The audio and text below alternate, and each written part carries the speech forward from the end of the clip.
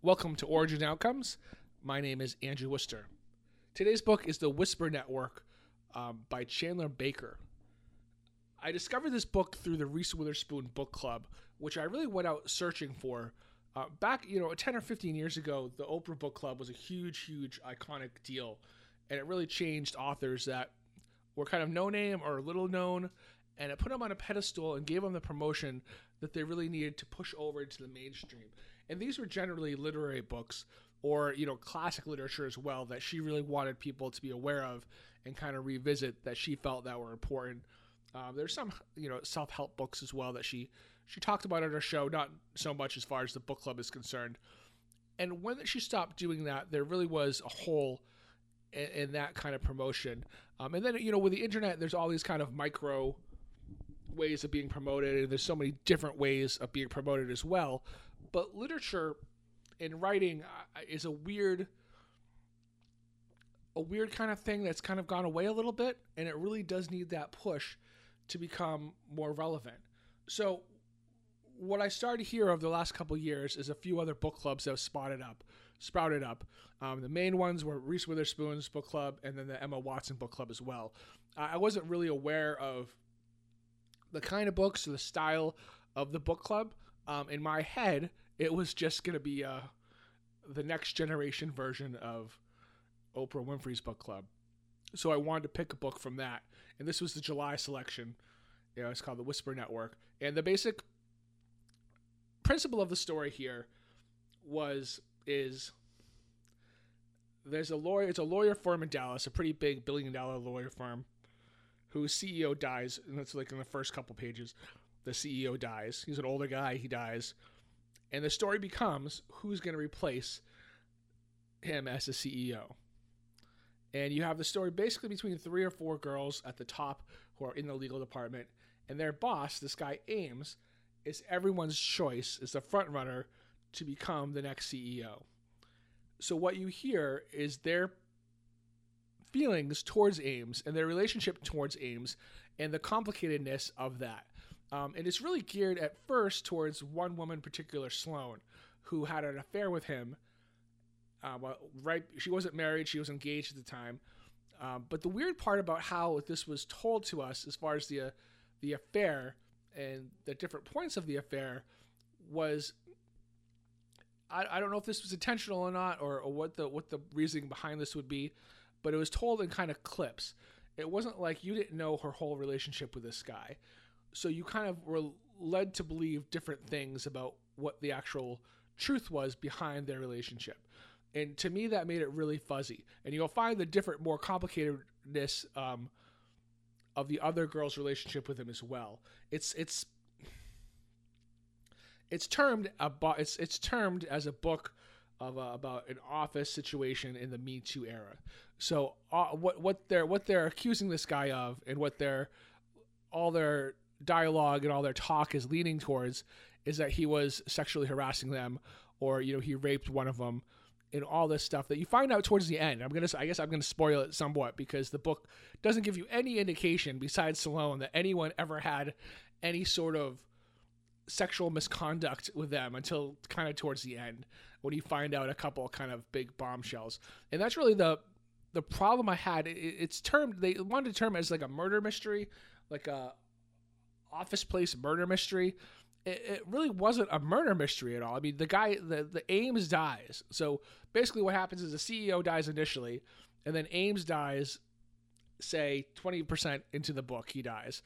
And then the whole book after that is trying to figure out, well, who maybe killed him, or who had the most motive to kill him, or good, he's dead because he was a horrible person. Or they made this list called they referred it to as the BAD men list. And they must have referenced this 20 times in the book, always calling it the BAD men list instead of just calling it the bad men list, which was like this spreadsheet of people, of men in their work environments throughout the city that were, or the company, that were inappropriate towards women.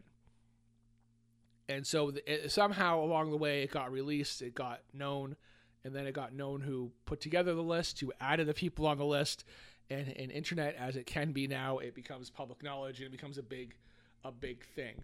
And so the novel isn't so much trying to tell you a story and grip you in the, like, when I read the description of the book, I was like, okay, well, this is going to be like Gillian Flynn. This is going to be a really fascinating, intriguing murder story. And it's not like that at all. It's a lighthearted murder story about these women who are being harassed, and then the guy who has been harassing them and dies. And what does that mean for them as far as their guilt and how they're dealt with the situation and how they can get blamed for his being dead as well because of the list and because of calling him out as a rapist, as someone that's has sexual misconduct. And I will give a lot of credit because there were times where the author did give you, or tried to give you anyway, both sides of the story. So the women in there were hesitant towards things because they did understand the repercussions to a level anyway, to a degree of what they were doing and how that was going to affect them. And the story, what actually this guy did to them wasn't as clear to me anyway as it should be. So in my head anyway, as I'm reading the book, I'm never sure who I should really be on the side of. You know, the guy's dead. The women are telling the story about the misconduct and everything. So at first I'm on the women's side, but the only thing against him for a long time is that he had an affair with this girl, this woman, when he was married. Before she was married, she was engaged at the time. And about how he like treated her differently afterwards, or how like she never said he didn't, like after the relationship was over, he was kind of pissy about it. I guess it was the whole thing, or so it was that part was really weird because she was also at fault there too. And then obviously the whole thing about this as well that you always have to kind of keep in mind, which was hard for me, was the scope of where everything was happening, as it wasn't just a circle of friends that were doing this. This was a high level corporate job where this stuff was happening. So obviously at that kind of level, both of them were horribly wrong to get in a relationship to begin with, especially when one was married, one was engaged, and then have that be combative towards their relationship or toward their working environment afterwards. So that's obviously horrifyingly wrong. And these people are not young. She was in her 30s. He was in, 40s or 50s. So obviously this is just, it's just, you kind of have to remind yourself of that scale, because as the novel doesn't really bring you into that world as much, because it's very just about the friendship of the girls and then the relationship with them and to the guys, a little bit of their home life as well. But it didn't really paint that picture enough for me to always be present as far as, okay, this is happening in this situation, which amplifies what they're talking about to a millionth degree, that I lost myself. I didn't feel, I when I was getting into the story, I didn't feel the correct level of outrage or anger that, given the premise and given the what the story was trying to put out there, I really felt that I should, and that was missing. And that was certainly missing. And at the end of it, I'm going to spoil, some of the stuff. At the end of it, it comes out that he did even horrible stuff. Like he raped somebody. He raped two girls. One he had a kid with who he was paying off. And so all this stuff just happens at the end, though. Like all of a sudden, this big revelation. So, blah, blah, blah. If I knew about a piece of that in the beginning, the whole tilt of the story would totally change. I would have cared about this guy being an asshole. I would have been totally on the sides of the women. And my emotional investment in the story would be up to here. It'd be so high. But I didn't know any of this stuff. What they told me about him being a bad guy or him being inappropriate, it was minimal. It was obviously inappropriate. It was obviously wrong. He deserved to be fired. He didn't deserve his job. All that stuff. But you're also mirroring what they're saying he did to the fact that the guy died. And in my head, I'm like, the guy shouldn't die. Like, what he did was horrible, was inappropriate. He shouldn't have his job. He shouldn't have that kind of responsibility or that kind of power over people if that's the way he's going to behave. Totally agree with that. But to almost like 75% of the book, everything that you know is based on the fact that he had an affair with this girl and then kind of acted inappropriate to you, or like, was kind of pissy to her after that. That's really what I knew. So my investment into the outrage or the anger of the story, or kind of choosing a side, was really, really blurry. And I understood the beginning of the book. I understood how what they said the book was about, that it's an office story in the Me Too era. So I understood the intention of talking about those issues. And it really was, instead of it being a story or a murder mystery, as they want to, say, it was really a story laced with those issues so they could talk about those issues. And it didn't wrap you in any sort of emotion that would lead you to kind of having a different view of those situations. I would say that's true for 85% of the book. There were some moments that were really good. The main thing is towards the end of the book, there's the main girl, Salone, who is the one that initially had the affair with Ames, who's the CEO who took over for the CEO who died, who then fell off the building. Her daughter and her family there's a storyline about that interspersed with everything else, and that certainly was a C storyline of the whole thing, but it certainly was talked about, and they certainly had some scenes with that. There was a part of that where she was being harassed at school. Now, she's in grade school. I'm not exactly sure what age she was, but it's like 10 or 11 or 12 or something like that. And she was being sent all these like crazy mixed cell phone messages and all this stuff, which is another issue with me with cell phones at that age and having people have her number. Anyway, so my point is, though, it got to the point where during the height of Salone's issues at work, when the CEO is dead, and now because they came up that there was a list that a woman that we never interacted with put together called the BAD men list, which is basically a spreadsheet list of all these men who behaved sexually inappropriately toward women.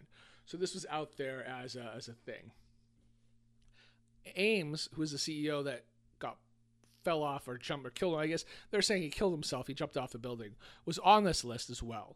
And because of because of him being on the list, they were saying that the humiliation of being put on this list without a trial, without having any real proof, has caused him to kill himself.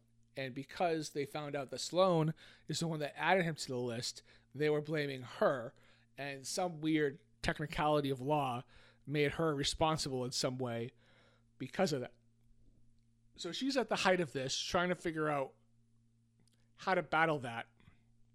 And the strange thing about that too is the whole thing is in a lawyer's office. It's a corporate lawyer office. So all these three women, the main three women, are all lawyers. And so this situation comes up, and they have no freaking clue how to handle it. They have no idea of how to come up with a defense or anything. They do all these actions leading up to it that cause this whole clusterfuck. And then when it comes to detangling it or lawyering up or putting on a defense for themselves or gaining evidence, they're totally inept. They're supposed to be billion-dollar corporate lawyers, and they have no idea how to defend themselves. That maybe was the most angry part of the whole book for me, was to after this whole thing. It's supposed to be this big, interesting murder mystery. There's no build-up. There's no emotional involvement into it. And he's like, okay, well, maybe it's not a murder mystery. Maybe it's a courtroom drama now because these people are lawyers, and they're going to know how to defend themselves. And then it gets to that point, and they don't have any idea how to defend themselves. They just lay down pretty much. They accept their fate. This is what it is. I guess it is. I guess I can't do anything. I'm going to lose my house, and they're going to be fined or like $5 million and lose all their stock options and have a scarlet letter on their chest, so they're not going to get any decent jobs anymore. Really, really, really bizarre. It really made you mad when you're reading it, because it's like everything that the book you would think it should be, like the way everything was described as far as their intelligence, as far as their aptitude, as far as what the position they've gained through college and experience, and not knowing how to deal with that, unfreaking believable to me. Really unfreaking believable. Anyway, so go back to the daughter thing, which is I'm railroading a little bit, but this is the point I kind of did like. So what happened in the middle of this, in the height of this, where she's going to get, have to sign paperwork to be fired like in 2 days or something, she gets a call from the principal. So she doesn't answer it at first, and then she finally gets a message. She runs down to school. Her daughter's in the principal's office. And the situation that happened with her daughter was she had punched this boy twice in the face and bloodied up and maybe broken his nose or whatever. So the mother of the boy is there. His face is all busted up. The principal's there. The other girl's there. The daughter's there. And the wife shows up and the husband shows up, and they're talking to them about the situation. And the most poignant part and the most beautifully written part and the most lawyer kind of defense part comes here, where when she asked the daughter why she had punched him in the face, and what he had done was he kept on calling her names. Like, I forget exactly what he said to her. She told the teacher. It's like, look, he's calling me these names. He won't stop. Could you help me? Teacher's big advice was, ignore it. He'll leave you alone. Amazingly, the boy doesn't leave her alone after she tries to ignore him. And what he does is he actually reaches under her pants and kind of gives her like a wedgie and kind of pulls her underwear up over her pants. And then everyone's making fun of the underwear she wears or whatever. When he does that, when he has his hands on her underneath her pants, she punches him twice to get him off her, to make him stop. And that is the reason why they find themselves in the principal's office with her getting in trouble. When the truth of this comes out, and the kind of the clear reason of why she punched him comes out, the mother, Sloane, goes at everybody. And it's like, how, and it really, everything that they had talked about beforehand in kind of vague terms that I didn't really like about how they expressed things, because it was too wishy-washy for me, when you could tell it was right under the surface what they really wanted to say or really wanted to feel, or how I wanted to feel. Maybe, maybe not, it's just the characters. Given the situations of what they're talking about and their reactions to the situations, I wanted it to be stronger. I wanted it to be more emotional. I wanted to feel the anger or the being scared or the being hopeless or helpless in the situation. I want to feel that emotion of what happened to the women. I never felt that way, though. There always is a layer protecting us from that. And because of that, I never got emotionally involved or invested in these women, because I didn't know enough, until the very end when they kind of just... Anyway, so to finish the story real quick of the daughter. So Sloane then goes at the principal and the boy and everything about how we really... I'm not going to... I can't... She really wrote it well. And it was... Basically, the point of it was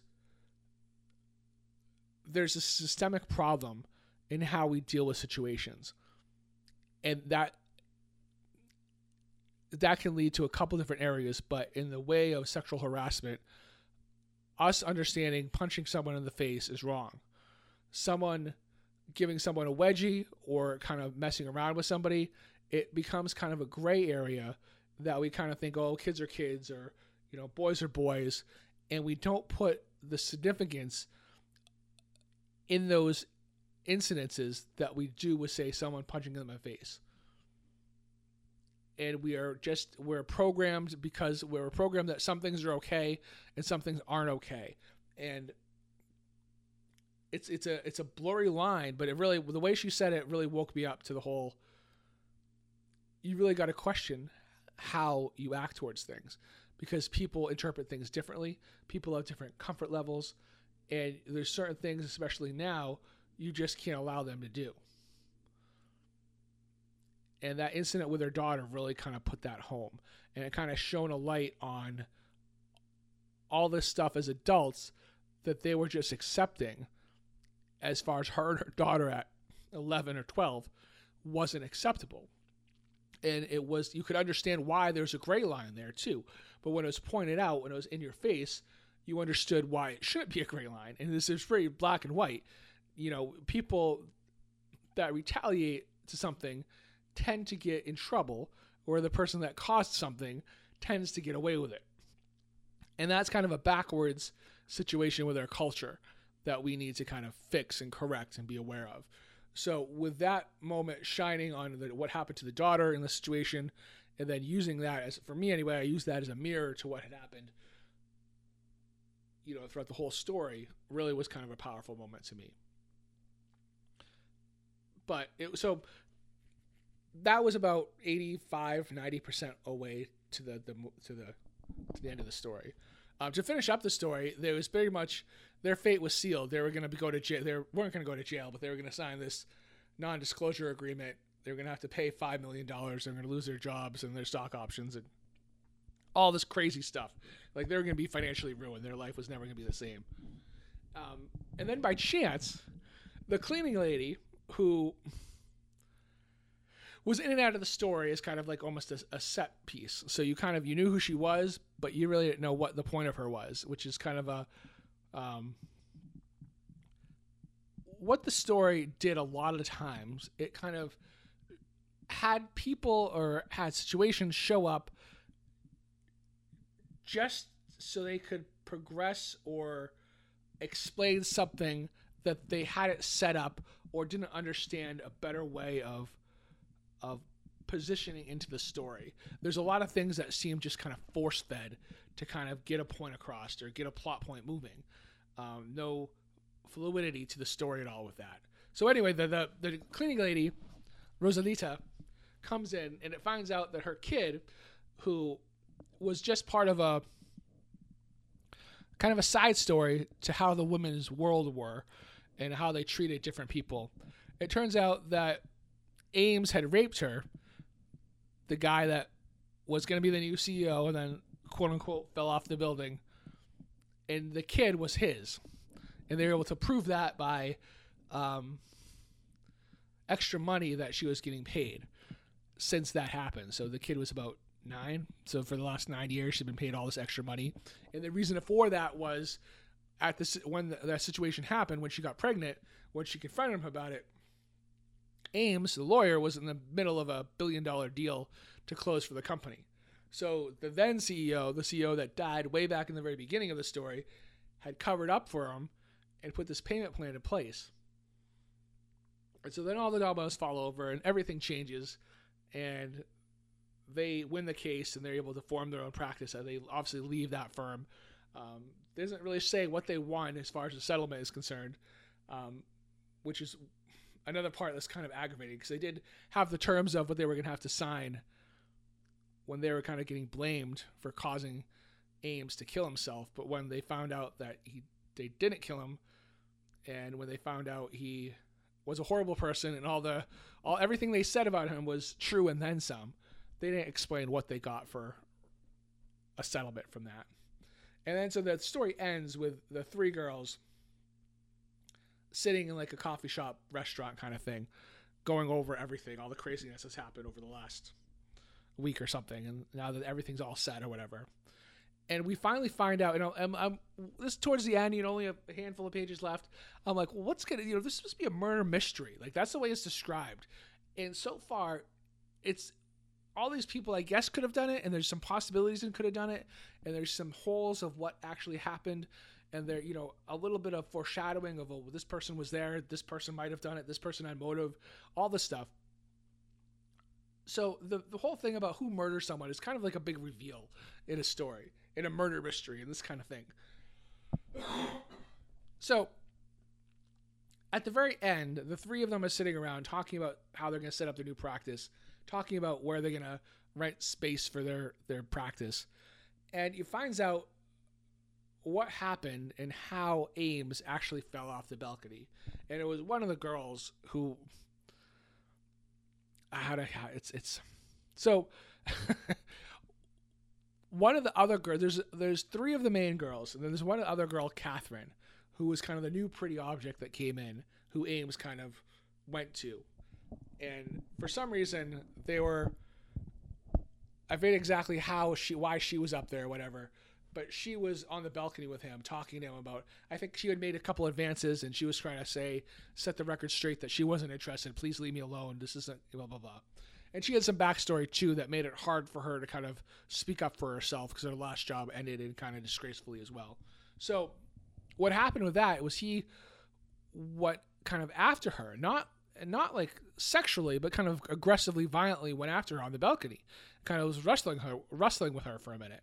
And this other girl, who I guess was watching I forget exactly why she was near the situation at the point, but she saw that and kind of intervened, and in their aggression of trying to get Ames away from this girl Catherine, there was a little bit of a struggle with them, and she was kind of pushing free from him, and then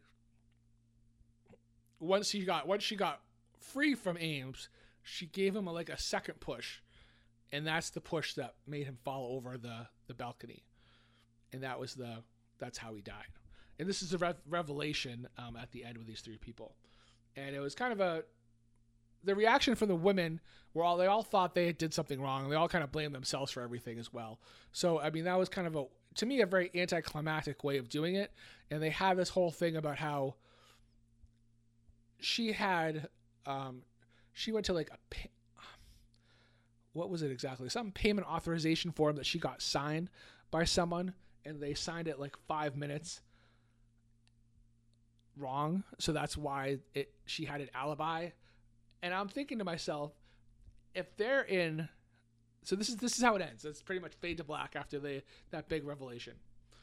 And I'm done the book, and I'm thinking about the book a little bit, and I'm thinking about how she just totally uneventfully or interestingly explained the murder that we've been waiting the whole book to kind of figure out what happened to him. And I'm thinking, there's cameras in freaking if you're in a corporate office room or situation, there's cameras everywhere. What the heck? Why are there cameras? There would be cameras there. You'd be able to see who was where, whether it's in the elevator or in the hallway. I mean, maybe not in the whole room, but you would be able to see where these people were. And you would be able to see that Catherine and Artie had went into the same place that Ames had gone to. You knew when he died. You knew when he fell off the building. You could watch the video. There's probably 20 feeds of that area that you can see. But that wasn't even mentioned. That whole concept of an idea wasn't even brought up. And I'm thinking to myself, I haven't worked in the most fancy buildings all my life, but I've had a couple of jobs where in a big city that has these elements in place, and you can't get away with anything. And it's not even not even necessarily the company, but the person that owns the building is going to have that information. I mean, if you're the company that owns that, if you're the company and you control the building, and then you would still have the video feed. And in this situation, your pick for the CEO would have been the one who died. So everything was the company versus these three girls who accused this guy who ended up dying of sexual misconduct. So the company's interest would be to figure out what the real reality of it was. They're not trying to erase tape here so no one else, that the people that they want to protect will be helped out or saved. It's just the opposite. Yet the revelation is that these two people went in there. There's actually three of them. One was even before this. But the final time on the balcony, two of the main four people that they were talking to throughout the whole story, questioning, trying to figure out what happened in this situation that they didn't just dismiss as a suicide. And you didn't quite understand that for a long time either. There's so much vagueness in the story. It really made you annoyed. It didn't make you, I wonder what's going to happen. Just tell us what's going on so we can actually be invested in it. There's a big difference between giving you just enough information to keep you interested and just being so vague that you don't even care what's going on because you're not invested in the story at all. And that was a huge, huge issue with this story for me. Really bothered me, actually, for a long part of the story. But the ending really just struck me too, because there would be video of, if not the whole of him falling off the building, there would be a video of people going into the building and leaving that balcony. So where is that? How come that's totally not even talked about? Very, very, very frustrating. So I went back and I saw Reese Witherspoon's post about this being a selection for her book club. She did call it a beach read, which is something that I didn't really look into either, which I probably should have, just to kind of understand what kind of book it would be. Back in the early 2000s, I think there was maybe a little bit before then, there's a genre of fiction called chick lit, which became almost a slur later on, just because it kind of enveloped into all women writing, which it was never intended to be that way. It was more for like Sex and the City kind of authors and style of writing, which would be more of a beach read. It would be like James Patterson would be whatever dude writing or something. You know what I mean? Like whatever you want to do. Like the style of book is geared towards women with women's issues, with women's protagonists and women's situations. And the idea of it being like, that's fine. You can be like, that's one aspect of it. The aspect that makes it the chick lit is that it's also set to be on, like, read during a beach or during a vacation. When you don't want something that's too intricate or too complicated that you have to pay strict attention. I read a book recently called On Earth We're Briefly Gorgeous. And I enjoyed the book a lot, but it was a book that you had to pay attention to. You had to really invest in reading it and do your time into reading it properly. Because if you didn't, you knew you weren't getting as much as you should have, or as much that was there. And there's some books like Whisper Network that are just kind of a flighty, kind of comedic women's issues book. And that's what it is. It's not, I mean, there's problems with it. There's anger I had towards some of how that was plotted. The woman comes from, the author, Chandler Baker, comes from a young adult background. So she wrote a couple pretty successful, from what I was reading about those books, pretty successful books in the young adult genre. This was her first book attacking adult women's issues. And I'm not sure how well it's done. I mean, being on this book club certainly gives it a nice little promotion, a nice little awareness factor for it. It got me to read it, me to buy it, which I am not the audience clearly for the book. And so that's my point, I guess, now is I understand Reese Witherspoon's book club more. I'm going to have to understand Emma Watson's book club more. I do want to have more of a focus and more of see what people are recommending and what people are reading. I have my niches, and what my point of some of this podcast is, and these videos are going to be, is to expand my own worldview. And to go to these books is something that I would never read, never pick out, never necessarily be a forefront, but see what I can learn from them and see why people are buying them and why people are reading them and why people are on the scale of Reese Witherspoon, known Academy Award winner movie star, someone who I've followed for 25 years, why she would put this book out there. And I know there's a lot probably of business reasons as well as a publisher paying her to do things. I never got that sense with Oprah Winfrey. I was way too young maybe to understand that part of it, or too naive to understand that. Maybe now I'm too cynical to believe it could be anything else but that now. So I mean, I should look into that. I should learn. You can have your own ideas. I always say you can have an opinion, but it has to be an educated opinion, and you have to learn the facts before you hold too true to that opinion on certain things. So I can certainly think that something like Reese Witherspoon's book club is all paid for promotional books that she's just recommending and putting out there in the world. But until I know that for a fact, the other flip side, which is totally opposite, could be, hey, I got an advanced copy of this because books, at this point, when I worked at a bookstore, we got a lot of ARCs, they call them, advanced reader copies, trying to get promotion for the book before it's actually released.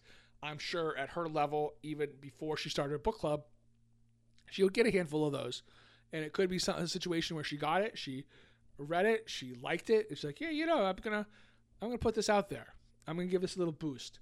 I'm gonna use my influence to help this book because I believed in it. I liked it. There's something about the book that struck me. And the Me Too element is there. I mean, it does talk about that. I find that subject is sensitive enough and important enough. It has to be done in a certain delicate, emotional, investing way.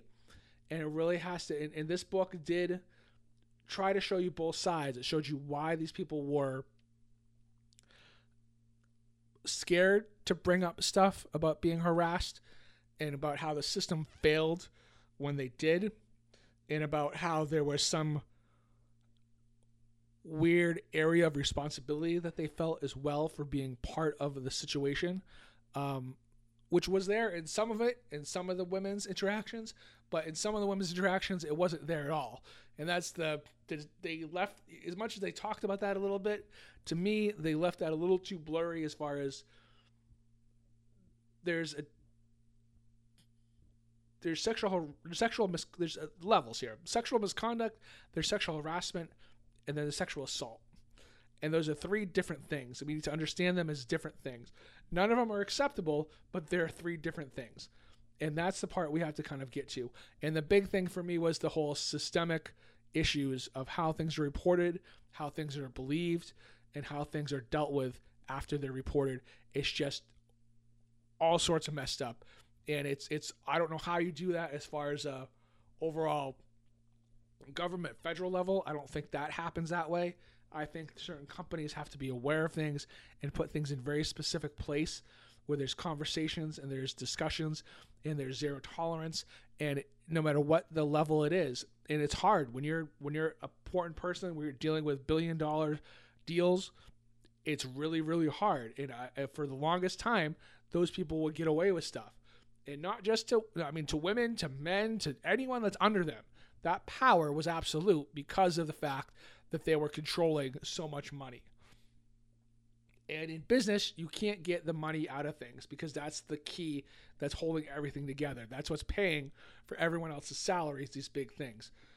The difference what I have with that is, though people might have a talent for that or might be good at that, if they're acting these ways, they are certainly not the only person that can do the job. And it might not be the easiest thing to find the replacement or to kind of have the same success or have the same, understand how to teach someone that role. But it's paramount for the integrity of the company and the overall health of the company, A to B, top to bottom.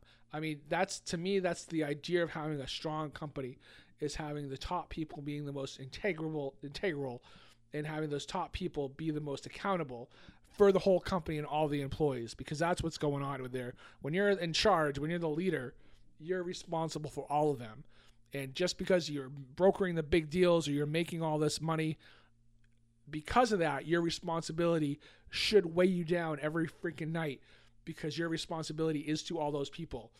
All those people are helping you in your cause, but you're the one that's watching over them and taking care of them as that top person. And when that job and that responsibility is not taken seriously, then screw you. You don't deserve it, and you should be replaced, and someone else should be put in that position that can do the job as well, because we all can talk to people. We all can study the law and get that, knowledge in our systems as well, and find those loopholes and work that little extra harder to find that little nuance that will make, a couple of $5 million more into the deal. That's all doable. But if you don't start at first with that leadership quality of integrity and responsibility, then, that's what else, what are we doing? What are we doing? So the book is called Whisper Network, by Chandler Baker. It is the new Reese Witherspoon book club pick of the month. That was my opinions on it. Read it for yourself. Love to know your comments. See what your thoughts are. My name is Andrew Worcester, and this has been Origins and Outcomes.